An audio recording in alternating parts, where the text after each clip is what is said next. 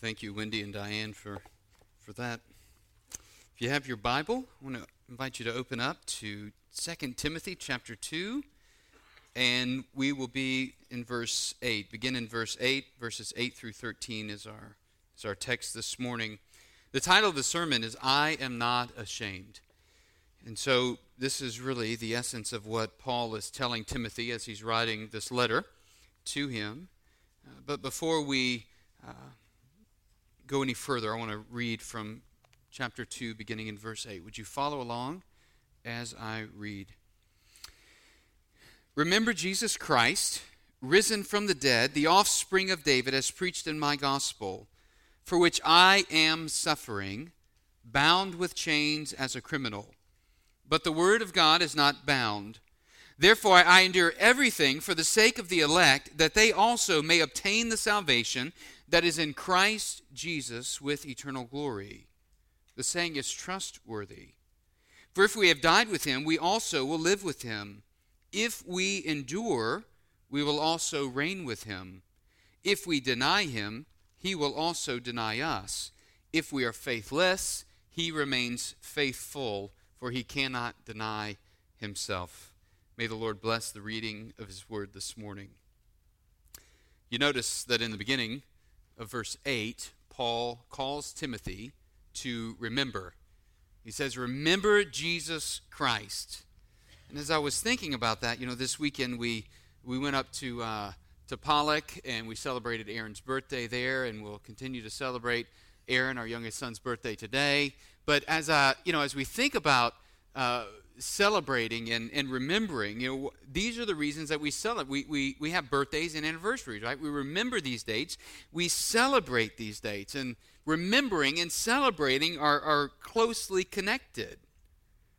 They're important to us, right? Not just because we love the person, but take anniversaries, for example. Like, we remember anniversaries, husbands, because they're important, right? And if we forget, we're in trouble, right?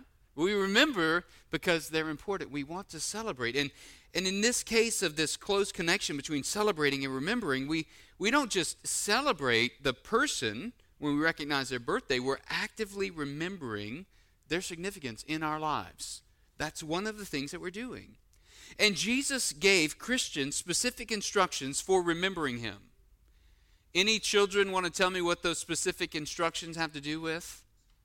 Anyone? Any children? I'll give you a hint. He says, every time you do this in remembrance of me. What is he talking about? Yes. Thank you. The Lord's Supper. That's right. In fact, every time you do this, when you eat the bread or drink of the cup, do this in remembrance of me. Jesus not only gave us a meal to celebrate, but he also gave us a way to remember this new covenant relationship we have with him. To remember the sacrifice that he gave for our new life. This is one of the truths that I was reminded of so vividly during sabbatical. It was the significance of remembering in our discipleship with Christ. Remembering what Christ has done as we walk in this daily relationship with him. We need to be reminded often of Christ's work. We need to be reminded to strive for holiness and godliness, to live out the mission that God has called us to. And as humans, we tend to forget those kind of things. This is why we're exhorted not to forsake regularly gathering together for worship. Why? Because we need this. I'll give you a primary example. How many of you took algebra in high school? Raise your hands. Okay. Put your hands down. How many of you are good in math? Raise your hands. Okay. So those of you who are good in math, I would suggest that if you gave us people who are challenged in math an algebra problem at this stage in our life, and you went away and you came back in 20 minutes, that we would still be looking at this problem like a deer in the headlights, okay? If we don't lose it, right, we use it. And this is one of the things that we see over and over in Scripture while we're exhorted and encouraged to remember Jesus Christ. Remember the grace that we have in Christ.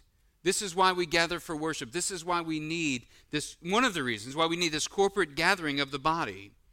And so Paul exhorts Timothy in verse 8, remember Jesus Christ, risen from the dead, the offspring of David. Now, Paul's been exhorting Timothy to be like this guy named Onesiphorus.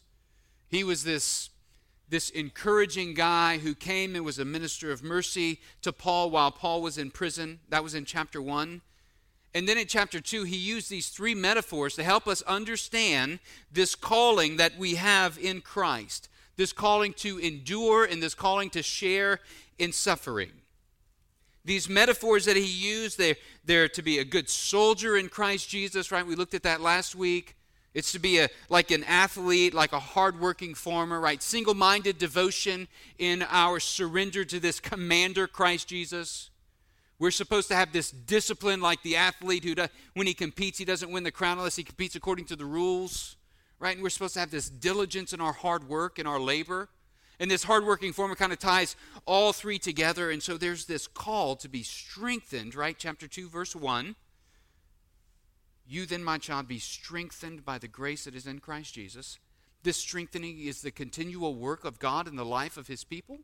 He does this by the Holy Spirit. As we depend on God, he's continually strengthening us. And he calls us to walk in endurance as we encounter suffering and hardships and trials. And so now he turns from these examples, good soldier, athlete, hardworking farmer, to giving us this picture of experience. He's saying, okay, here's what it looks like. And so this morning, here's what I want us to see to kind of walk away from this text with. Christ calls me to live unashamedly for his glory and for the life of the world. Christ calls me to live unashamedly for his glory and for the life of the world. So here's what Paul's saying. Here's how it fleshes out. I've been talking about suffering. I've been talking about depending on Christ, continually being strengthened in him. Been talking about entrusting things to others. Here's what that looks like. Here's how it fleshes out. First, he presses us to remember Jesus' experience in verse 8. And what he's pointing to is he's pointing to the centrality of the cross in the life of Christ's people, in the life of Christians. Verse 8 offers us really a succinct overview of the gospel and why remembering Christ is so important for enduring and living unashamed, especially in the face of suffering. So first thing he does is he reminds us of his person. Paul reminds us of Jesus' person, that Jesus is both human and divine, right? We see that in verse 8. He says, remember Jesus Christ, risen from the dead, the offspring of David. Now you might be saying, now how in the world do you get that he's both human and divine from that? And the point is that I really think Paul is giving us this picture, or giving us this clue to understand, to see. He is talking about the work of Christ, but he's also talking about the person of Christ. He's talking about the dual nature of Jesus, that he's both human and he is divine. He rose from the dead. Christ is fully divine. He is the victorious Savior, God in flesh. In fact, Romans chapter 1, verse 3, Paul says, concerning his Son, who is descended from David according to the flesh, and was declared to be the Son of God in power according to the Spirit of holiness, by his resurrection from the dead, Jesus Christ our Lord. He's speaking about this divine nature as he's reminding us succinctly of the gospel. So he's telling Timothy, remember Jesus Christ. Remember that he's risen from the dead. Remember this when you're in chains. Remember this when hardship comes. Remember this in difficult times, that Jesus isn't just some Savior that we've exalted. He literally has overcome the grave. And only Jesus, the divine Son of God, possesses the power to overcome the grave. But not only that, he says offspring of David. The next clause or the next phrase there, not only is he fully God, but he's fully man. As the offspring of David, he is the promised Messiah who came through the lineage of the house of David, Savior of Israel, Savior of the world. Now, we explain these things out in a sermon today because we're so far removed, but Timothy would have made these connections. As John says in John's Gospel, John 7:42, has not the Scripture said that the Christ, the Messiah, comes from the offspring of David and comes from Bethlehem, the village where David was? The point of this is to point to his kingly role, as we'll see in a moment. And in his humanity, that he identified with our weaknesses and that he overcame our weaknesses through his experience of suffering. So the writer of Hebrews, in Hebrews chapter 4, verses 14 and 15, even verse 16, but verses 14 through 15 say this: since then we have a great high priest who has passed through the heavens, Jesus the Son of God, let us hold fast to our confession, for we do not have a high priest who is unable to sympathize with our weaknesses, but one who is able in every respect, or one who in every respect has been tempted as we are, yet without sin. What's the point? Well, the point is that Jesus is identified with us. He understands our weaknesses. He understands the struggles that we go through, the temptations that we face. He understands what it's like to suffer. So, first, he reminds us of his person, but then we also see that we can be reminded of his work in these two phrases as well. Risen from the dead, that speaks something to the Christian, does it not? It says that Jesus has died. He defeated sin and death when he rose.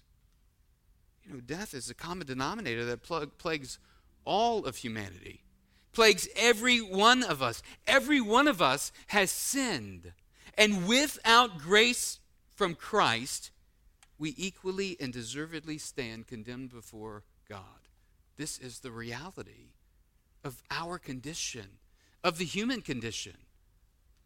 And this isn't hate speech.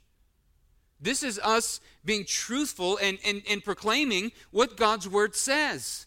That outside of Christ, we are all condemned. But because of Christ, we have this glorious hope and promise of salvation. Because of his resurrection, we have been brought into a new status. We are in Christ. There is a new relationship for all those who have come by faith and believed in Jesus. And Scripture says that we are then in Christ. But not only does his work speak about resurrection, but offspring of David.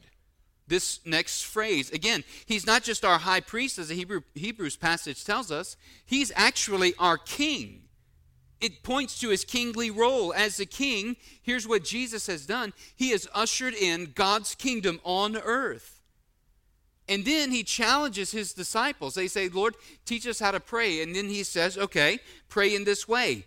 Thy kingdom come, thy will be done on earth as it is in heaven. Right? And implicit in that prayer is his disciples saying, use me to accomplish your mission, your will. Thy kingdom come, thy will be done on earth as it is in heaven, right? Use me in accomplishing this mission. May it be on earth as you will it in heaven. And so his work, that he is the victorious Savior, he is the King who has come and he has conquered. He is also both human and divine. And so here's what Paul is saying. Paul is saying Jesus' experience teaches us that death is the gateway to life and suffering is the path to glory. Death is a gateway to life and suffering is the path to glory. And think about this. Jesus has already spoken of this in his earthly ministry. In Matthew chapter 16, verse 25, he said, for whoever would save his life will lose it, but whoever loses his life for my sake will find it, right? So death is the gateway to life. Jesus exemplifies this, does he not? He dies in order to give life. But not only is death the gateway to life, suffering is the path to glory. Think about what Jesus continuously said to his disciples. And here's one example, Matthew 23:11. The greatest among you shall be your what? Servant. We really, deep down, if we're honest, we would rather be served than to serve someone. Is that not right? I mean, if we're honest, we would rather be served than to serve someone. And this relationship with Christ and this strengthening of the Holy Spirit, it helps us overcome that fleshly temptation. It helps us to learn a new way, a gospel way, right? And this is why the kingdom of God is so antithetical to the kingdom of the world. Because it's a different way. We want to put self first, but Jesus calls us to put self last, put others first. And so it works itself out practically. And so Jesus' experience teaches us that death is a gateway to life and suffering is the path to glory. So Paul's saying to Timothy, look, Timothy, when you're tempted to avoid pain, humiliation, suffering, even death, when you're tempted to be ashamed of Christ and your witness, remember Jesus Christ and think again. Remember his work. Remember his person. We need to remember and remind ourselves of Christ our Savior and endure so that we live unashamed Christian lives. This is what Jesus is calling us to. But not only do we see Jesus' experience, Paul speaks of his own experience. Note Paul's experience in verses 9 and 10. He's not exhorting Timothy to walk through something that he himself has not already been through. His suffering is a direct result of his preaching the gospel. Right? Look at the end of verse 8. He says, as preached in my gospel. You know, there were various versions of the gospel being preached in Paul's day.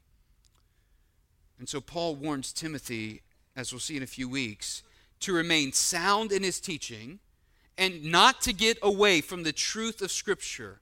A prime example is seen just in verse 18 here in chapter 2 when he says about Hymenaeus and Philetus that they have swerved from the truth, saying that the resurrection has already happened. You know, since becoming a Christian, Paul has battled against those who wanted to distort the gospel, who wanted to add something, some qualification, the qualification of good works to salvation. Jesus plus something equals salvation.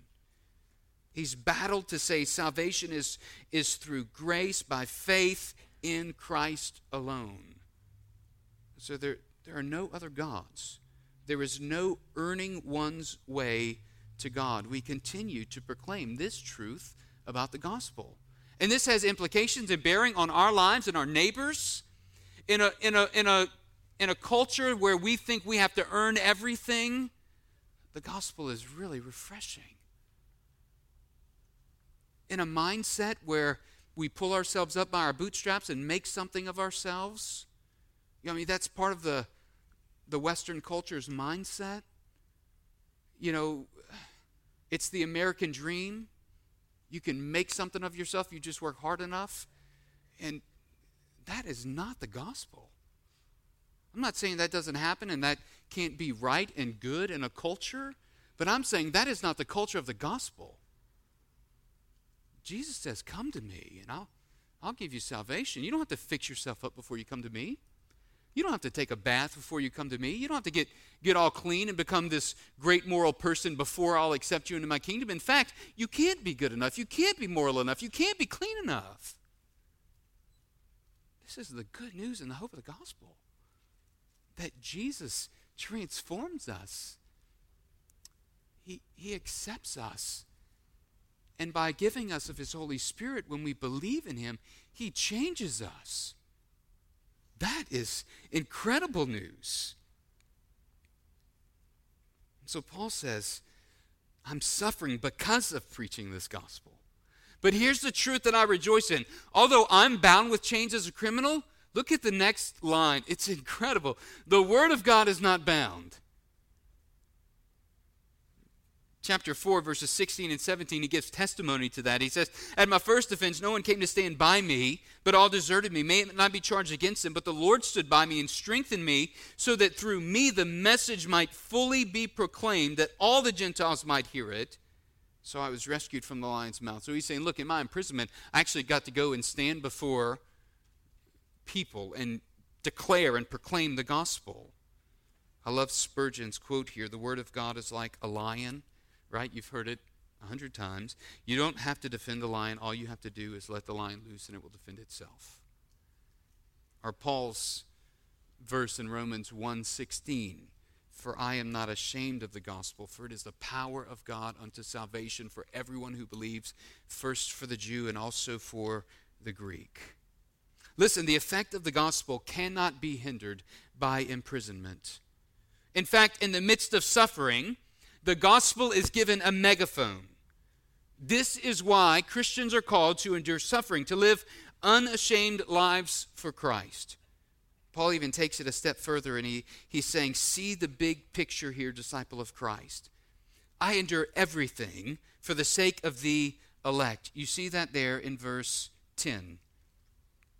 The doctrine of election doesn't minimize the need to preach the gospel and endure suffering, in Paul's opinion. It strengthens him, actually, to endure through suffering. Why? He says, so that the elect might obtain salvation in Christ. And by elect, Paul means those who have yet to be saved and those who are saved. Hear this. The one who distorts the doctrine of election by claiming that God is going to save those whom he calls regardless of their action, therefore concluding, I don't need to evangelize, those who do this have twisted the scriptural doctrine to justify their own disobedience. Listen to what Paul says in Romans 10:14 and 15. How then will they call on him in whom they have not believed? And how are they to believe of him? How are they to believe in him of whom they have never heard? And how are they to hear without someone preaching? And how are they to preach unless they are sent? As it is written, how beautiful are the feet of those who preach the good news. Listen, this isn't just a word for preachers, right? It's a word for all who follow Christ. God did not radically save me so I could live however I want. That's what he saved me from. He saved me from me because my way is the path of destruction. Look at what he said in chapter 1, verse 9 here in 2 Timothy. Who saved us, God who saved us and called us to a holy calling, not because of our works, but because of his own purpose and grace. And so my encouragement is to take courage, Christian, and live boldly, live unashamedly for the gospel of Christ. He will strengthen you. He will guard you. He will sustain you. It's his power at work in you. We want to see all people obtain salvation. We want to see all people come to faith in Christ so they can live with Christ in eternal glory.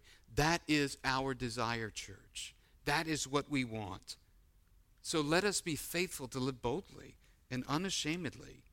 Paul's experience teaches us how to boldly and unashamedly live out the gospel because nothing can hinder God's word from accomplishing God's will. And this is the heartbeat of the church. It is the call of endurance for believers. We're exhorted to remember Jesus' experience and to follow Paul's model as we see his experience. And lastly finally this morning, we see the common Christian experience in verses 11 through 13. And in verses 11 through 13, Paul invokes most likely what is a common Christian saying. And then, he says that it's trustworthy. The saying is trustworthy. And by that, he means that you can find scriptural support for everything in the saying. So he's pulling in this saying. We have these kind of sayings today, I think. You hear people say in church, once saved, always saved, right? And you go and you say, well, where do we see that in the Bible? And then some people say, well, it's not once saved, always saved, but it's when saved, always saved, right? And so, but what we're talking about there is security of salvation, right? And we can go into Scripture and we can see what Scripture speaks about when it talks about our security as believers, that when we become saved and are brought into God's family, right, that no one can snatch us out of God's hand. And so this saying, he says, is trustworthy. And he begins the first line there, second line in verse 11, if we have died with him, we will also live with him. So does this sound familiar? And I think it does. In Romans chapter 6, verse 4, in verses 8 and 10, he says, we were buried therefore with him by baptism into death, in order that just as Christ was raised from the dead by the glory of the Father, we too might walk in newness of life. And then verse 8, now if we have died with Christ, we believe that we will also live with him. And then verse 10, for the death he died to sin once for all, but the life he lives to God. So you also must consider yourselves dead to sin and alive to God in Christ Jesus. And what's he saying here? He's saying that if we've died to sin through Christ, we ought to seek to live in him and he in us. But then he goes on, if we endure, we will also reign with him. There is this promise of when we endure in this life as Christians, then we will also reign with him. Romans 8:17 says this, and if children, then heirs, heirs of God and fellow heirs with Christ, provided we suffer with him in order that we also may be glorified with him. So here's the promise of our reward for endurance, to reign with Jesus. And then thirdly, he says, if we deny him, he will also deny us. You know, these are certainly scary words. In Matthew chapter 10, verse 33, Jesus said, but whoever denies me before men, I also will deny before my Father who is in heaven. You know, I think these words are scary for believers because, well, for Christians, for the sake of our security in Christ, we want to know, what does denial look like, especially in light of verse 13. Look at verse 13. If we are faithless, he remains faithful, for he cannot deny himself. I don't know what you immediately think when you read that verse, but I immediately think when I read these verses, I deny Christ in my heart every time I sin. And then I kind of begin to question, okay, so what's the difference between deny and faithless? Here, deny probably means to openly disown or to repudiate Christ. But we have to be careful here, because did not Peter do this very thing? Did he not openly disown and repudiate Christ? Yes, he did. And yet Christ graciously reached him.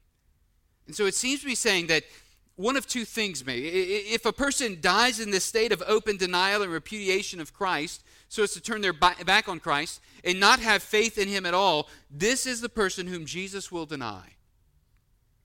Or of the person who, though being a hearer of the gospel, right? Paul has been proclaiming the gospel, who, being a hearer of the gospel, has continued in a state of unbelief and rejection, who has continued to repudiate this truth about Jesus Christ. That is the person whom Jesus will deny. So how does this square with the Christian being faithless and Christ remaining faithful because he can't deny himself? Well, we know and hopefully acknowledge that we are all guilty of being faithless. If you don't think that you're being faithless at points in your life, I'd like to talk to you to understand your perspective on what being faithless really means. And so one of the things we see here is verse 13 comes back to say, but Christ's faithfulness, he won't deny himself. And I think Christ's faithfulness is of great comfort to us as believers, and can be of great comfort to us as believers. But listen, there's a tension here that I think we need to feel and keep in perspective. If we lean too far toward understanding that because Christ can't deny himself, that his faithfulness overcomes our faithlessness, then here's what we'll do. We'll find ourselves justifying our sin, never struggling to overcome temptation, never seeking to grow in godliness, and never seeking to live out Christ's commands, never seeking to be transformed by the gospel. And if this is the case for a person who claims to be a follower of Christ, then we have to ask ourselves, am I really a follower of Christ? You see, there's a danger in trying to figure out the line that's drawn between deny and faithless. And I think that danger is that if we're seeking to figure out just how far we can go in our rebellion and still be safe, right? Where's that line that I can inch up to, living in the flesh but still being a Christian and be safe and not have to worry that my salvation is in jeopardy some way, right? So that's kind of human nature. We want to inch up to that line, right? We tell our children, don't touch that, and they get as close as they can to touching it, right? You can't have that candy, and then they just want one, right? It's sin nature within us. But instead, we should focus on this truth. Christ is faithful, and he calls us to live unashamedly for him. And this requires being strengthened by the Holy Spirit, chapter 2, verse 1, and remembering how truly great Christ our Savior is. And that's what Paul's calling Timothy to, and that's what he's calling us to. You see, the common Christian experience encourages us to pursue Christ's transforming work in our lives and to trust in his faithfulness to his people. Christ calls me, he calls you, he calls us to live unashamedly for his glory and for the life of the world. Because our living for Christ is tied up in the mission that he has called us to. They go hand in hand. So this morning, I close by saying, he is faithful. In the midst of temptation, in the midst of suffering, in the midst of difficult days, in the midst of hardship, he is faithful. In the midst of standing up and boldly living, unashamedly living for the gospel, he is faithful. In the midst of seeking to lead your children in discipleship and live as a faithful husband and wife, Christ is faithful. Are you trusting in him? Are you depending upon him, continually being strengthened by him? Are you actively remembering what Christ has done, his work and his person, that he understands, that he identifies with us, that he has given us hope for a relationship with him? This morning I want to close us in prayer, and if you have questions about what it means to be in this relationship with Jesus Christ, I want to be able to answer those questions that you have. I'd be glad to speak with you after the service and sit down, or one of our elders would be standing on this side of the sanctuary at the end of the service if you'd like to come and speak with one of us about a relationship with Jesus, or about surrendering something in your life, or just need prayer. We would love to be able to do that and pray with you, talk to you. Let us close in prayer now. The worship team's going to come. Our Father in heaven, we thank you for your goodness toward us. Thank you, Jesus, that you entered our humanity, that you overcame death and the grave, and you took what we deserve so that we might have eternal life. Thank you, Father, that you give us brothers and sisters in Christ to bring encouragement to us, to help us to press on. Thank you that we have such a great cloud of witnesses around us who have also gone before us. And I pray, God, that we would be mindful of remembering, as Paul tells Timothy, remembering Jesus Christ, our Savior, and what he has done. Lord, strengthen us now to live for you, to live unashamedly, to live boldly for you.